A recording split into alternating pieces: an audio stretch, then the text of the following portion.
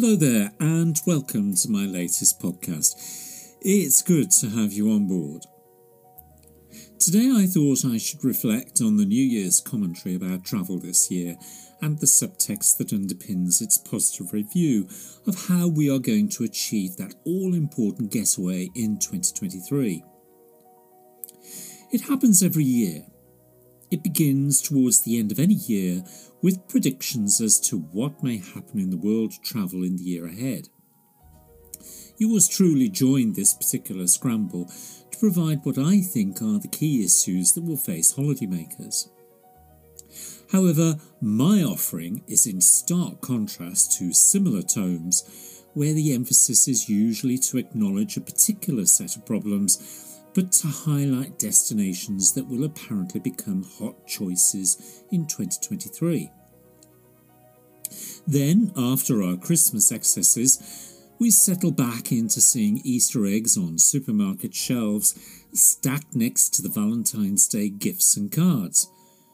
At the same time, the travel industry is gearing up for the post-Christmas spend to get their year started until December comes round again. I already have much sympathy for the many travel companies in 2023, all having faced a remarkable 3 years. It is difficult to imagine how many of them have survived, so who can blame them for being so optimistic? I've been attracted to a few articles so far this year, all published on the heels of what the industry calls Sunshine Saturday. This is the day when it is claimed that the first Saturday of the new year is the most popular day of the year when consumers apparently spend their money and make those all-important holiday bookings. As I recall from past years, Boxing Day used to be the day when the forthcoming year's holiday adverts appeared, followed by a rush to the many travel agencies in the days after, to lay that deposit down for that dream trip ahead. The first article talked about the method and means of attracting potential holidaymakers. It revealed that these methods were not now to be found through traditional holiday advertising, though advertising still plays an important role, but through the content-rich experiences or descriptions of a holiday destination. Such content is scattered across social media platforms, collecting data on what interests people, thus informing the producers of such content how to expand that sticky content. This is in complete contrast to the cruder posts and adverts of yesteryear, which used to dominate our popular social network platforms. It's a gentler, more seductive method to capture your attention, and indeed a seductive way to get you to click through to some travel company or other travel entity. Years ago, I used to factor in regular discussions about the future of travel and its trends with my colleagues. We believed that a time would come when more sophisticated methods would be designed to attract customers. Equally, we thought that it would be not too far from a push to imagine that travel agents or travel companies would, with greater ease, showcase their brochure holiday offerings on your TV screen, speaking to you directly from an inset in the corner, all within the comfort of your own home. Is that future really that hard to imagine now? Can we as consumers actually recognise the subtle approaches that we already receive to tempt us into that far-flung destination? Perhaps consumers have become so comfortable with the ease and use of technology, they've become unaware of how holidays are marketed, or the subtlety of pester power that follows your viewing habits, and how they are being sold. It's a reasonable question, because in the midst of this selling process, an important financial decision is taken by consumers each year, and we perhaps forget to carry out a greater research into the holiday product and to ask salient questions on your rights in the transaction, or what happens if something goes wrong with that holiday product. Being a savvy consumer is not all about the price. It's about belting and bracing the issues before you part with that hard-earned cash, and that's just an important set of considerations in 2023 as any other. And talking of cash, this brings me back nicely to Sunshine Saturday. In one article I read, which sought to measure the success of this important day in the travel industry's calendar, we are able to get a sense of that almost immeasurable optimism. The day produced positive responses from sections of the travel industry, which was summarised as producing the observation that demand was high, with bookings surging in early January. And from the industry, comments that were made included, while average prices were up, the extra costs were not discouraging people from booking. And consumers are not foregoing their holidays, they are doing absolutely everything they can to afford a holiday. Travel companies presented the bounty of their experience on Sunshine Saturday as producing bookings which were apparently up on January 2022 by 30%, fivefold, 70%, but some companies declined to reveal their own figures, simply declaring that they had an ambitious programme in the year ahead. The article notes that consumers are apparently booking higher value holidays, but it also acknowledges that there is a steady demand for staycations. The article concludes, however, by advising that there are less package holidays and flights now than there were available in 2019.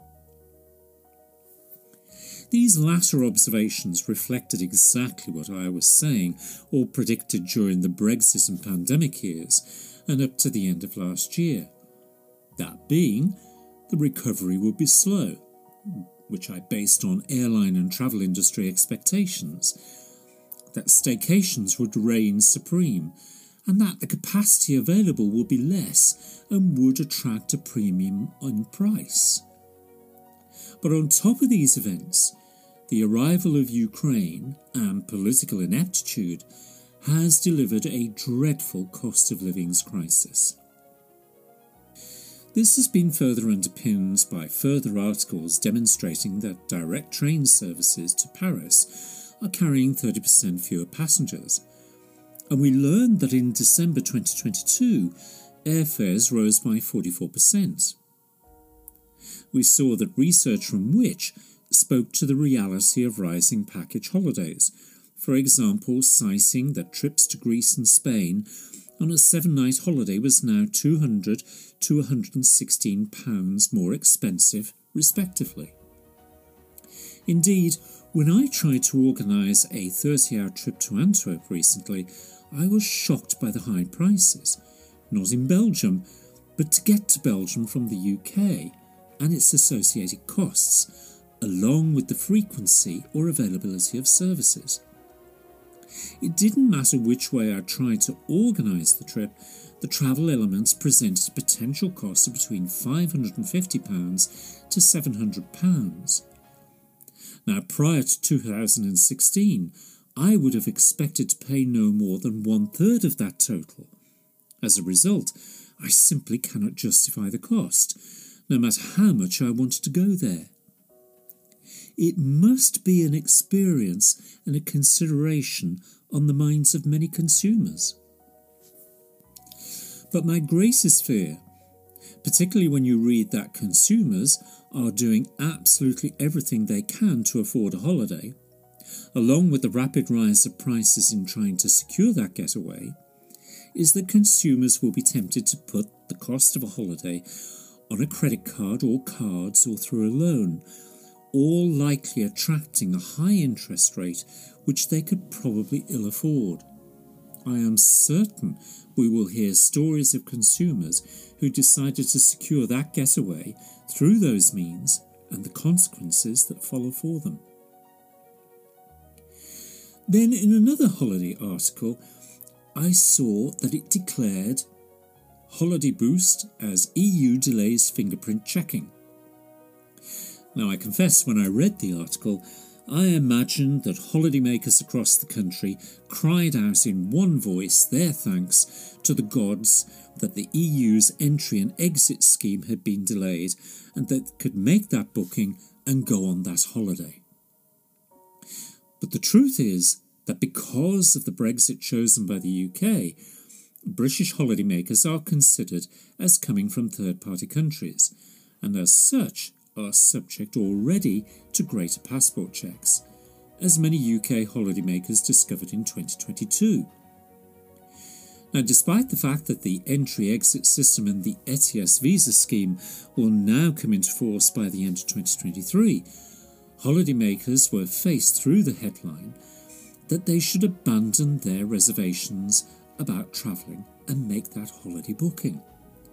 But of course, if they do, they will still experience the long queues at passport control, whatever the positive spin in this headline. It all comes back to my opening comments, that consumers should be aware of the pattern of selling in the idea of a destination and bringing you toward the checkout.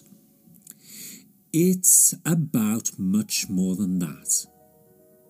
It's also about the so-called confidence-building articles produced at this time of year, all designed, in fairness, to present a good product and service and a dream. They all pick up on the exhaustion we feel at this time of year and our long winter nights. I have no problem with this. It's about business.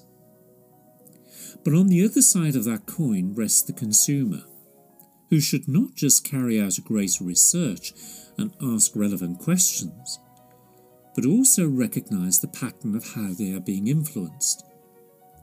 Equally, they should pay particular attention to the world around them, the influences and trends of that world, and how it ultimately affects their pockets, particularly in these difficult times. There's a lot to think about. As we ponder what to do or where to go or not go, we should make the recognition that those who are managing to get away are on the whole able to do so because most have that all-important disposable income in their pockets.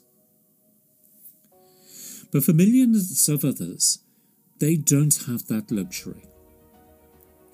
As the UK exited the European Union, they did so in the midst of a debate on social tourism, manifested through the EU's Calypso project, which the UK took part in, to provide travel opportunities for those of limited means, usually to holiday destinations in the low season.